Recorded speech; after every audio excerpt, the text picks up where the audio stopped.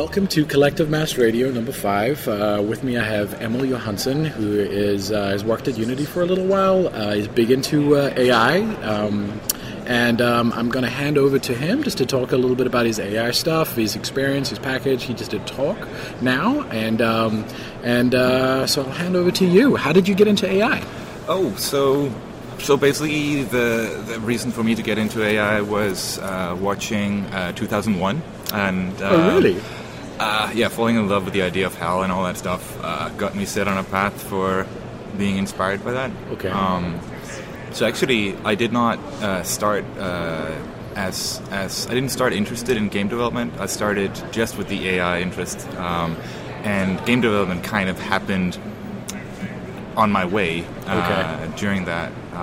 So basically, I was studying computer science in Copenhagen, and had some idea of I wanted to do something AI, but didn't really know where to apply it.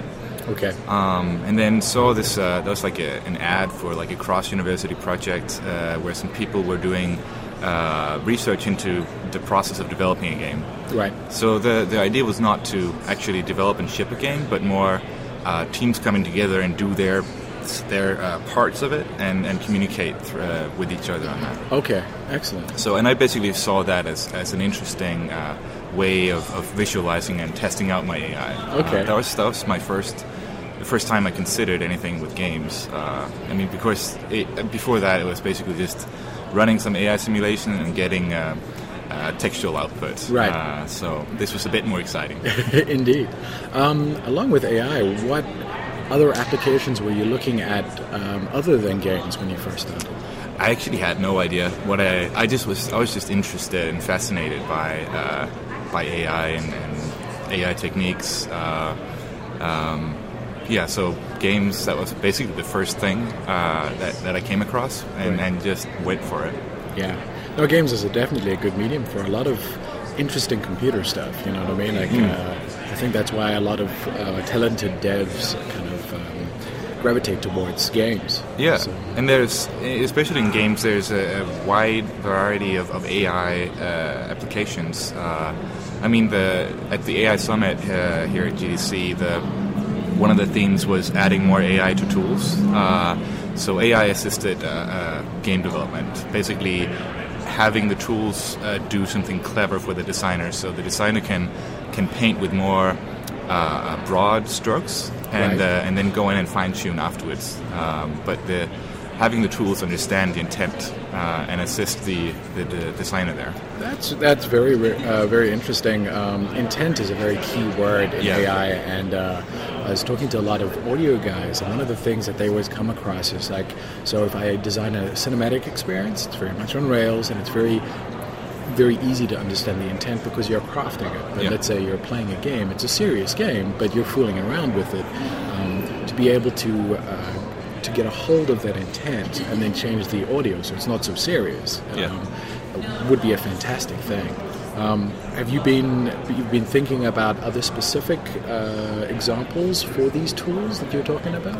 So I recently, when I was at the Game AI conference 2 years ago in Vienna, I started getting interested in narrative in games. Excellent. And basically like narrative-driven games. Right. It seems like an area where there's a lot of opportunity for doing tools and tying in AI as well. Not necessarily like generated stories or dynamic stories like that, but again assisting the writer and the designer with the help of AI, as well as tying the narrative together with the game mechanics and the AI and the runtime. Wow, that sounds fascinating and incredibly big. Yeah, we'll see. Have you started working on that, or? It's basically been the longest drawing board exercise I've had. So, like the Behave tool I have on the Asset Store is pretty much it's my pet project that I pour my passion into when I'm not on a contract. So I have still quite a few things I want to add to that, and starting work on a new tool next to that is not a good time right now. Right. So I'm hoping maybe this summer, but we'll see. Well, we talk about tools that making developers' lives easier, like the Behave tool.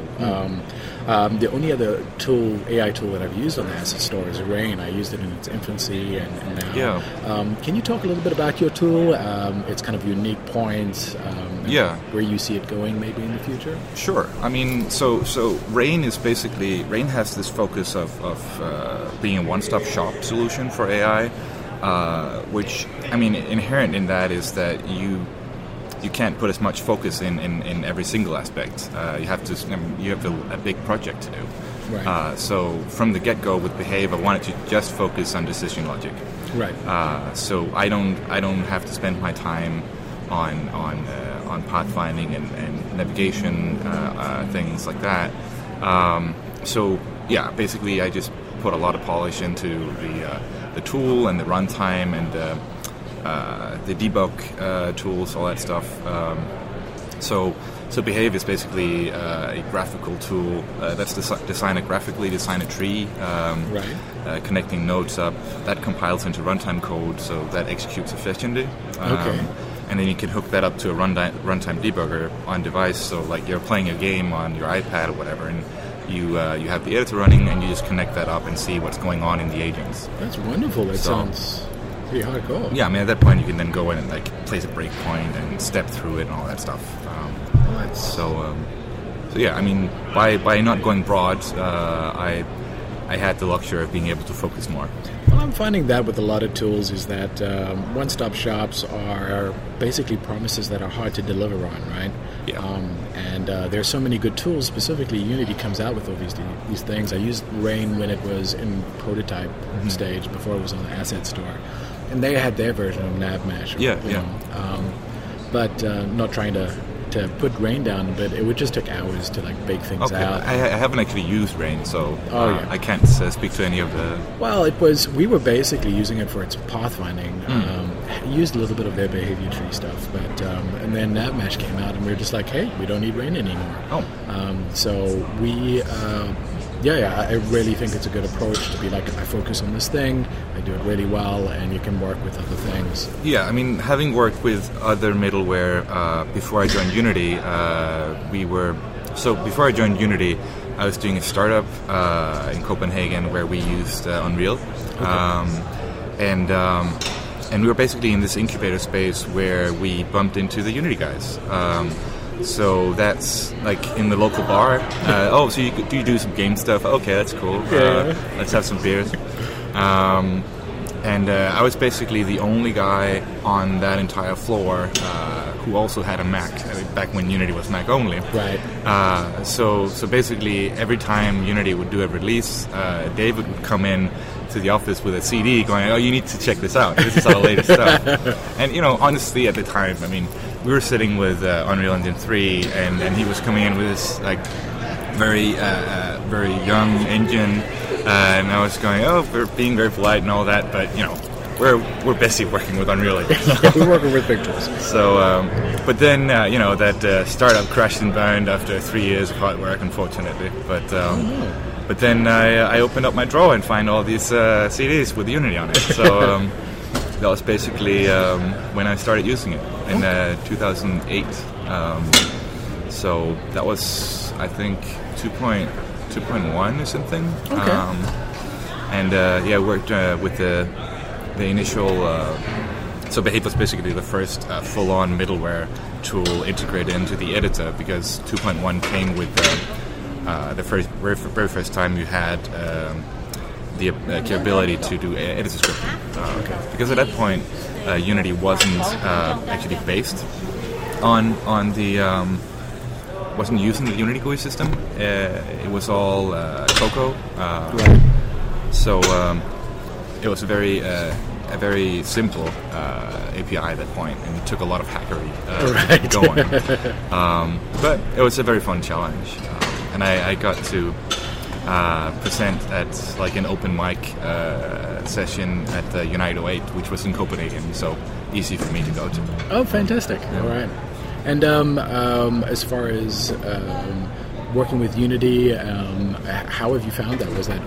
Did you work on the Nav Mesh project at all?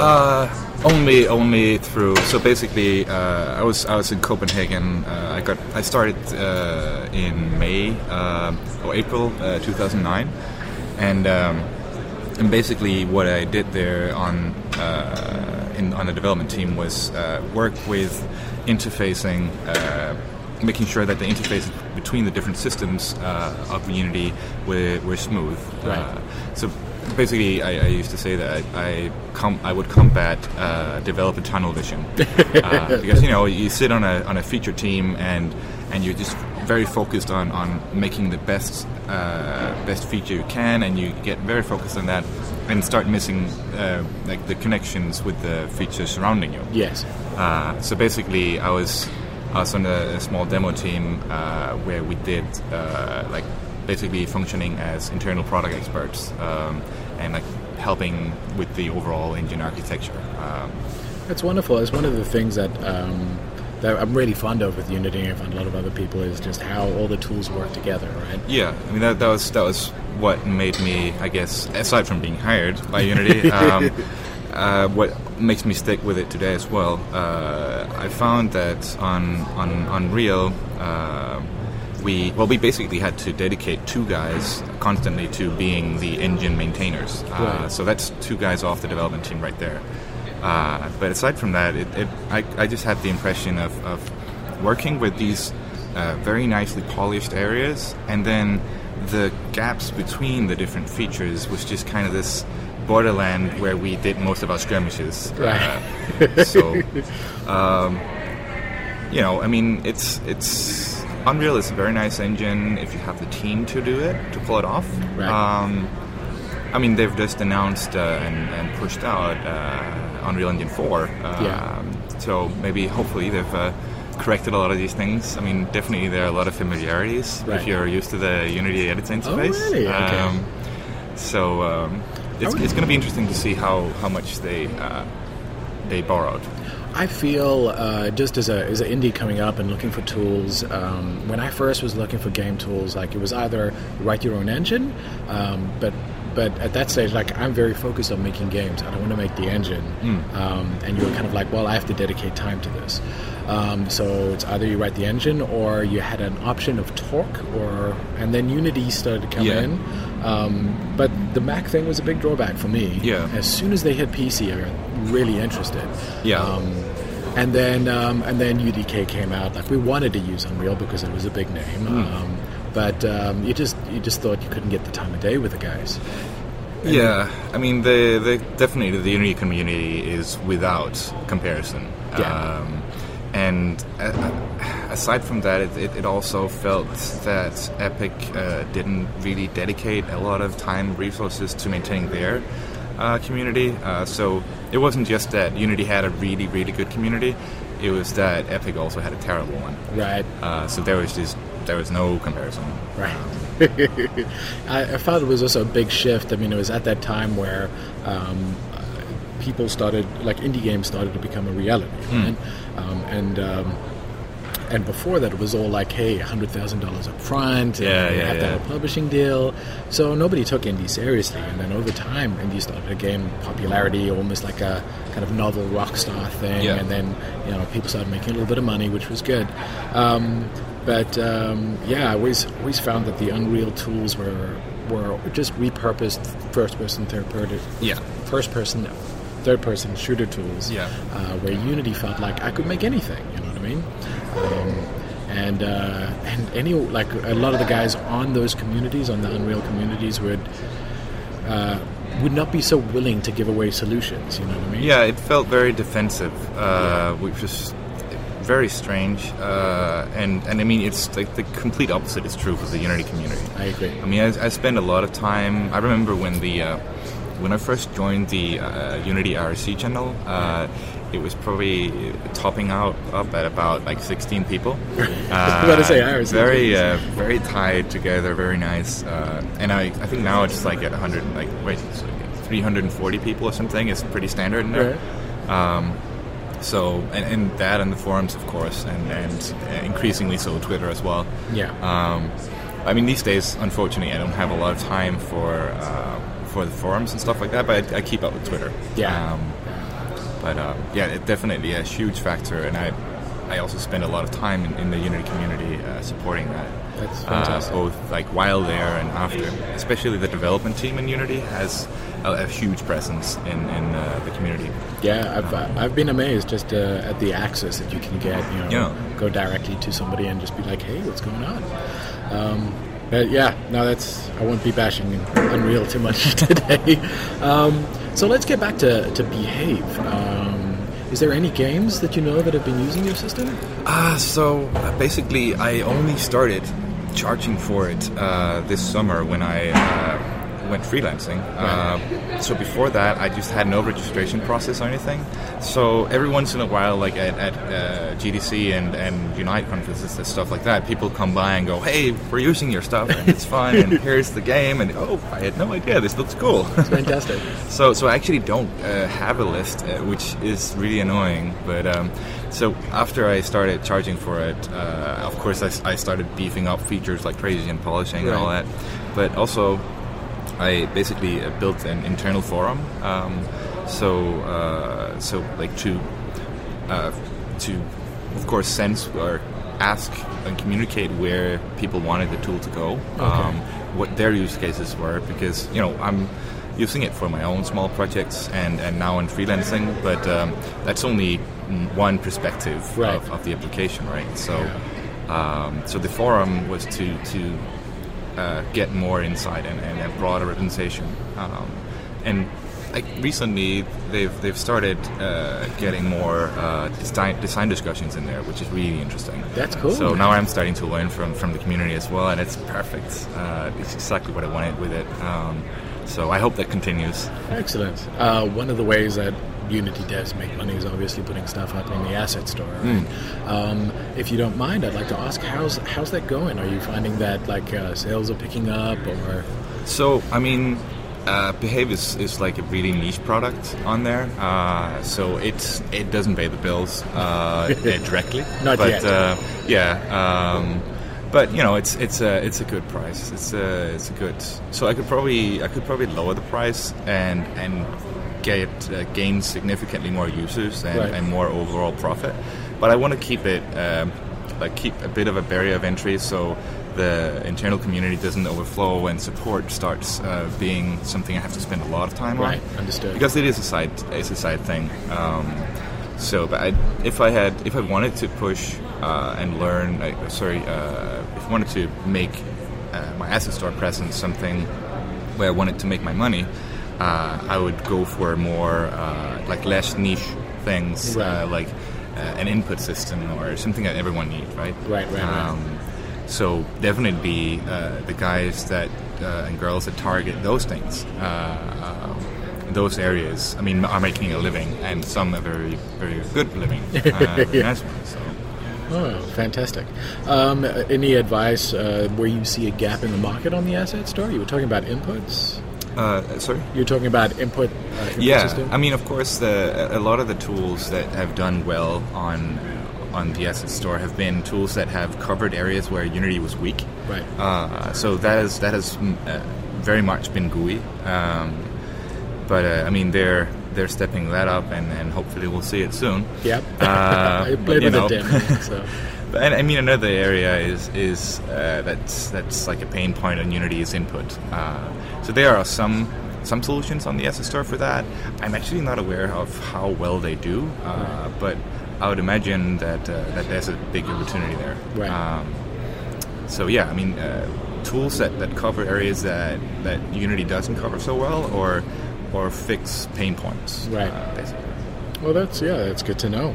I might just write an input manager. You said that you're freelancing at the moment. It's a big leap, leaving Unity to freelance. What motivated you to do that? Yeah, so, I mean, I had been at Unity for 4 years and kind of tried some different things and had an amazing time. But, it was time to try something new. that was my motivation, but I didn't really know where I wanted to go, what I wanted to do. So I figured the worst mistake I could do would be to jump out and join some company on face value and then regret it a year later. So freelancing is kind of like my way to go sample a bit about and see like what the different companies actually like to work from the inside, right? And also like figure out what I actually want to do long term. Right. So all the prospective recruiters out there, guys looking. Well, that's excellent. Have you found anything that you're interested in? I mean, like, there's a lot of different use cases. There's military simulations to advert gaming to mobile gaming. Is there anything that you found interesting in that space? I mean, currently I'm very interested in stories and games. I mean, like some of my favorite games would include Kingdom Hearts. Right. Are you a Final Fantasy fan? I have actually never played a Final Fantasy game, which is really strange. I mean, before doing that initial startup, prior to joining Unity, I really did not play many games. I mean, it wasn't. Again, I didn't go into the games industry and then find AI. It was the other way around. Right. So I actually played most like flight simulators and stuff like that, like combat flight simulators. Right. As a kid, I wanted to actually be a fighter pilot. But then, I mean, and we lived near a military base. So around the 7th grade or so, a guy from the base would come over and talk about careers in the military.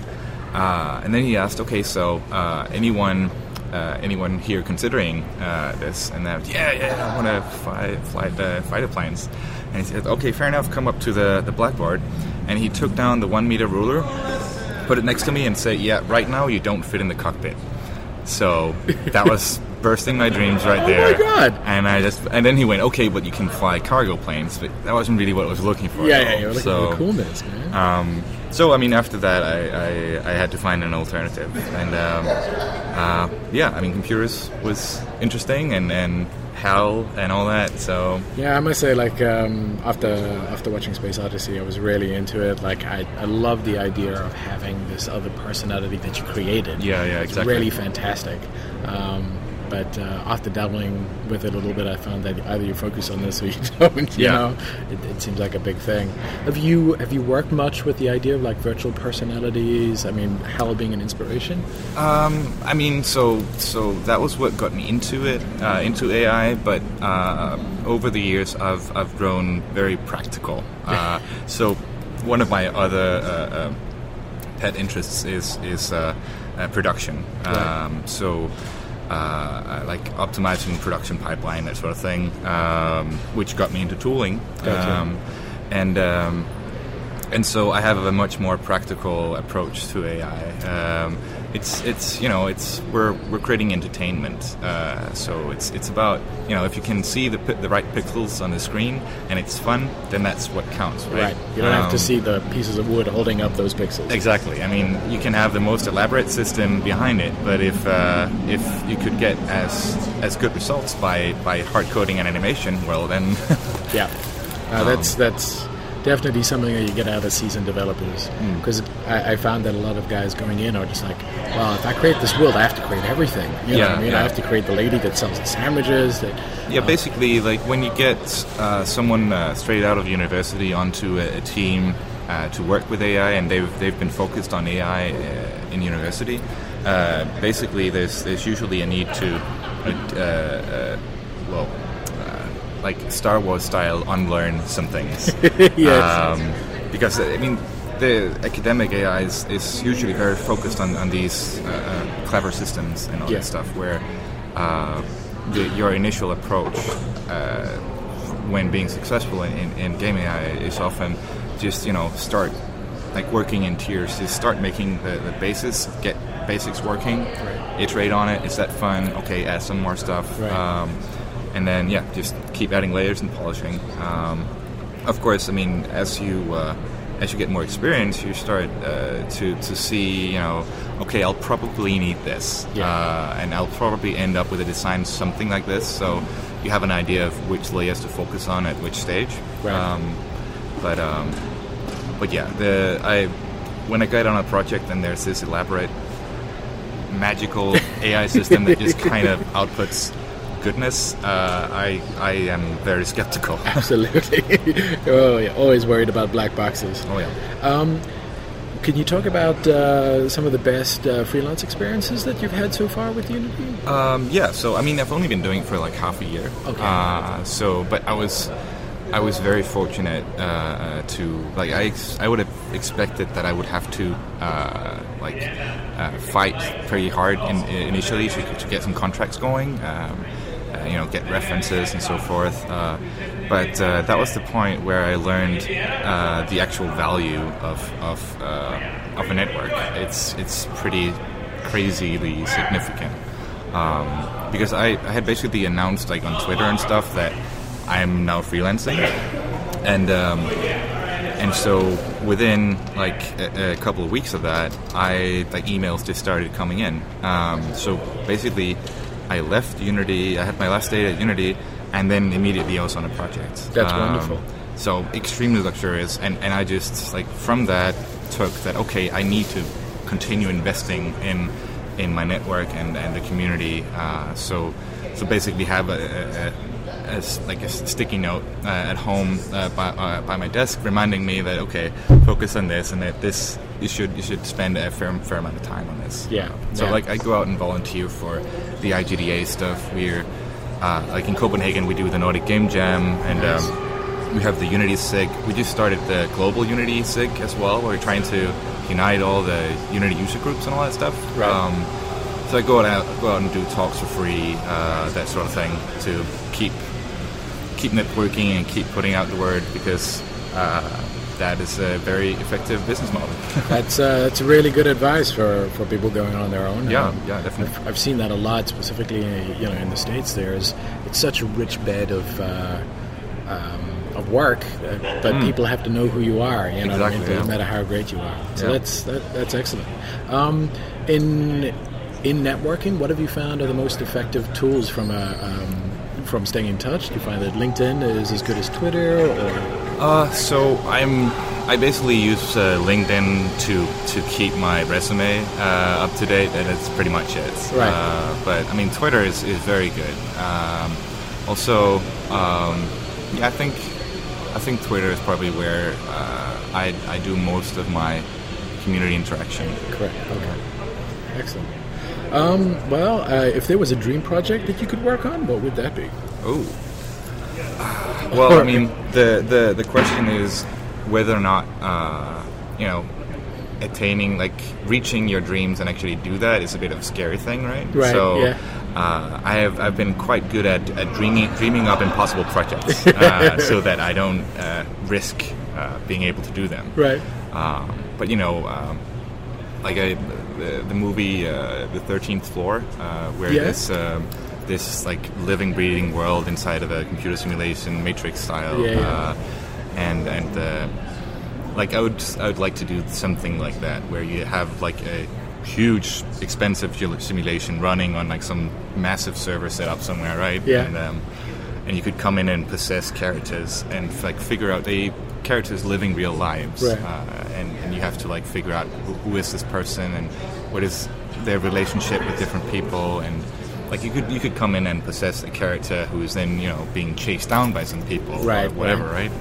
That's very exciting. Are you excited about the Oculus Rift then? Because it seems to be able to allow you to do these immersive realities. Yeah, actually, like the last contract I had was with Oculus over in Irvine. Oh, fantastic! So yeah, it's a nice crew, a lot of fun. I mean, I got a lot of the sense of like the early days of Unity, that kind of working together and the kind of attitude in the crew. The crew's great. I've got some friends there, and it's good. Are you still up in Irvine, or? No. So that was I finished that contract end of December. Okay. So actually, this is now. I've been taking some vacation because my wife is just finishing her studies. Okay. So that wasn't the best time to go. Okay, well, you take care of the kid and good luck with the exams. I'm off somewhere, right? Right.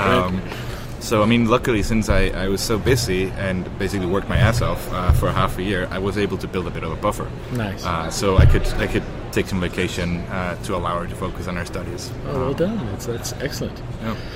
Do you play much games? See, after studying games, of course, I started learning how to play games. Right.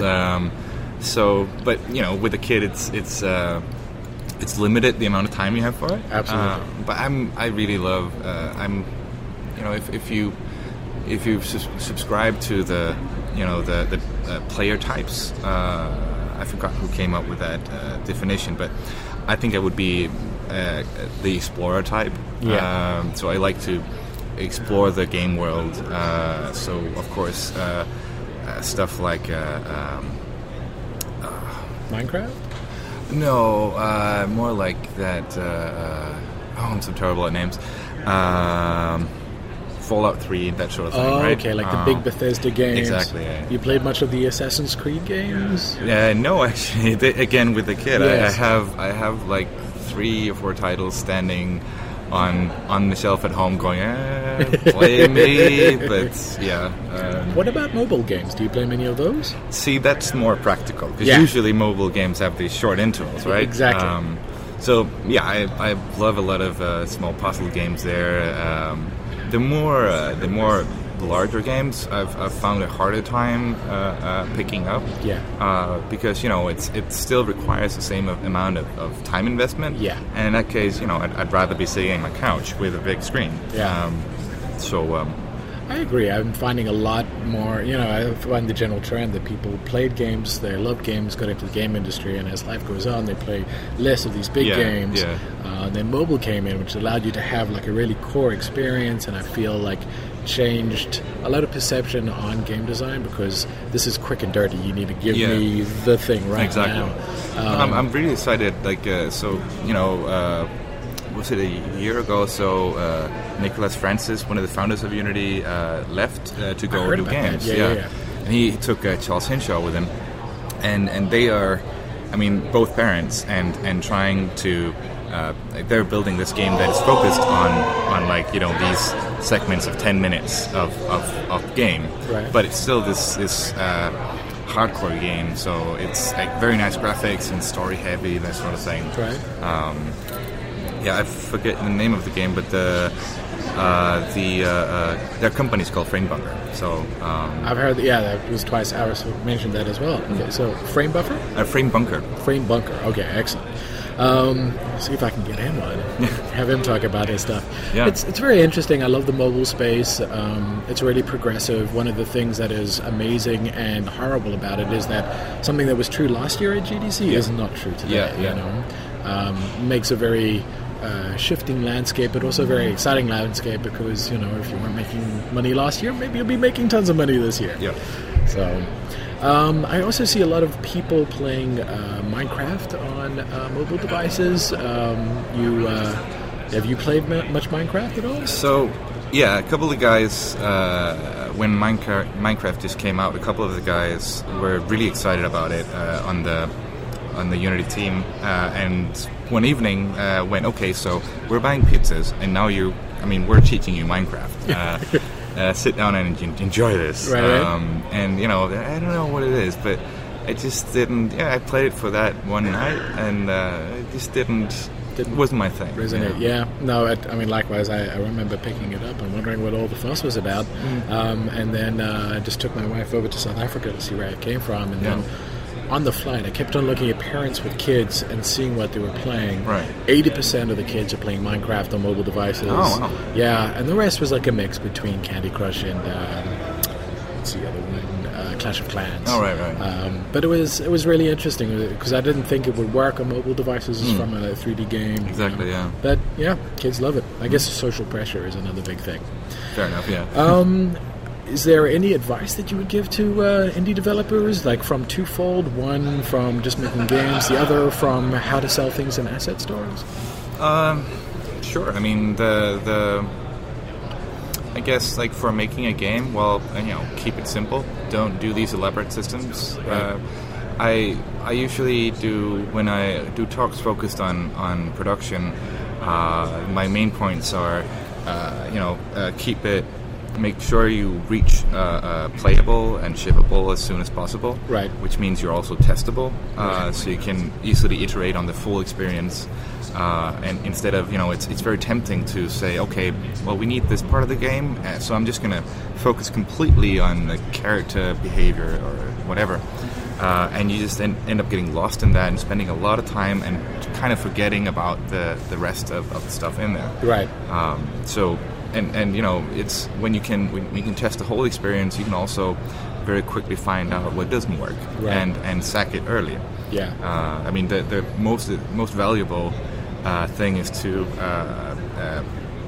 basically throw away an entire idea, not just code, because Yeah.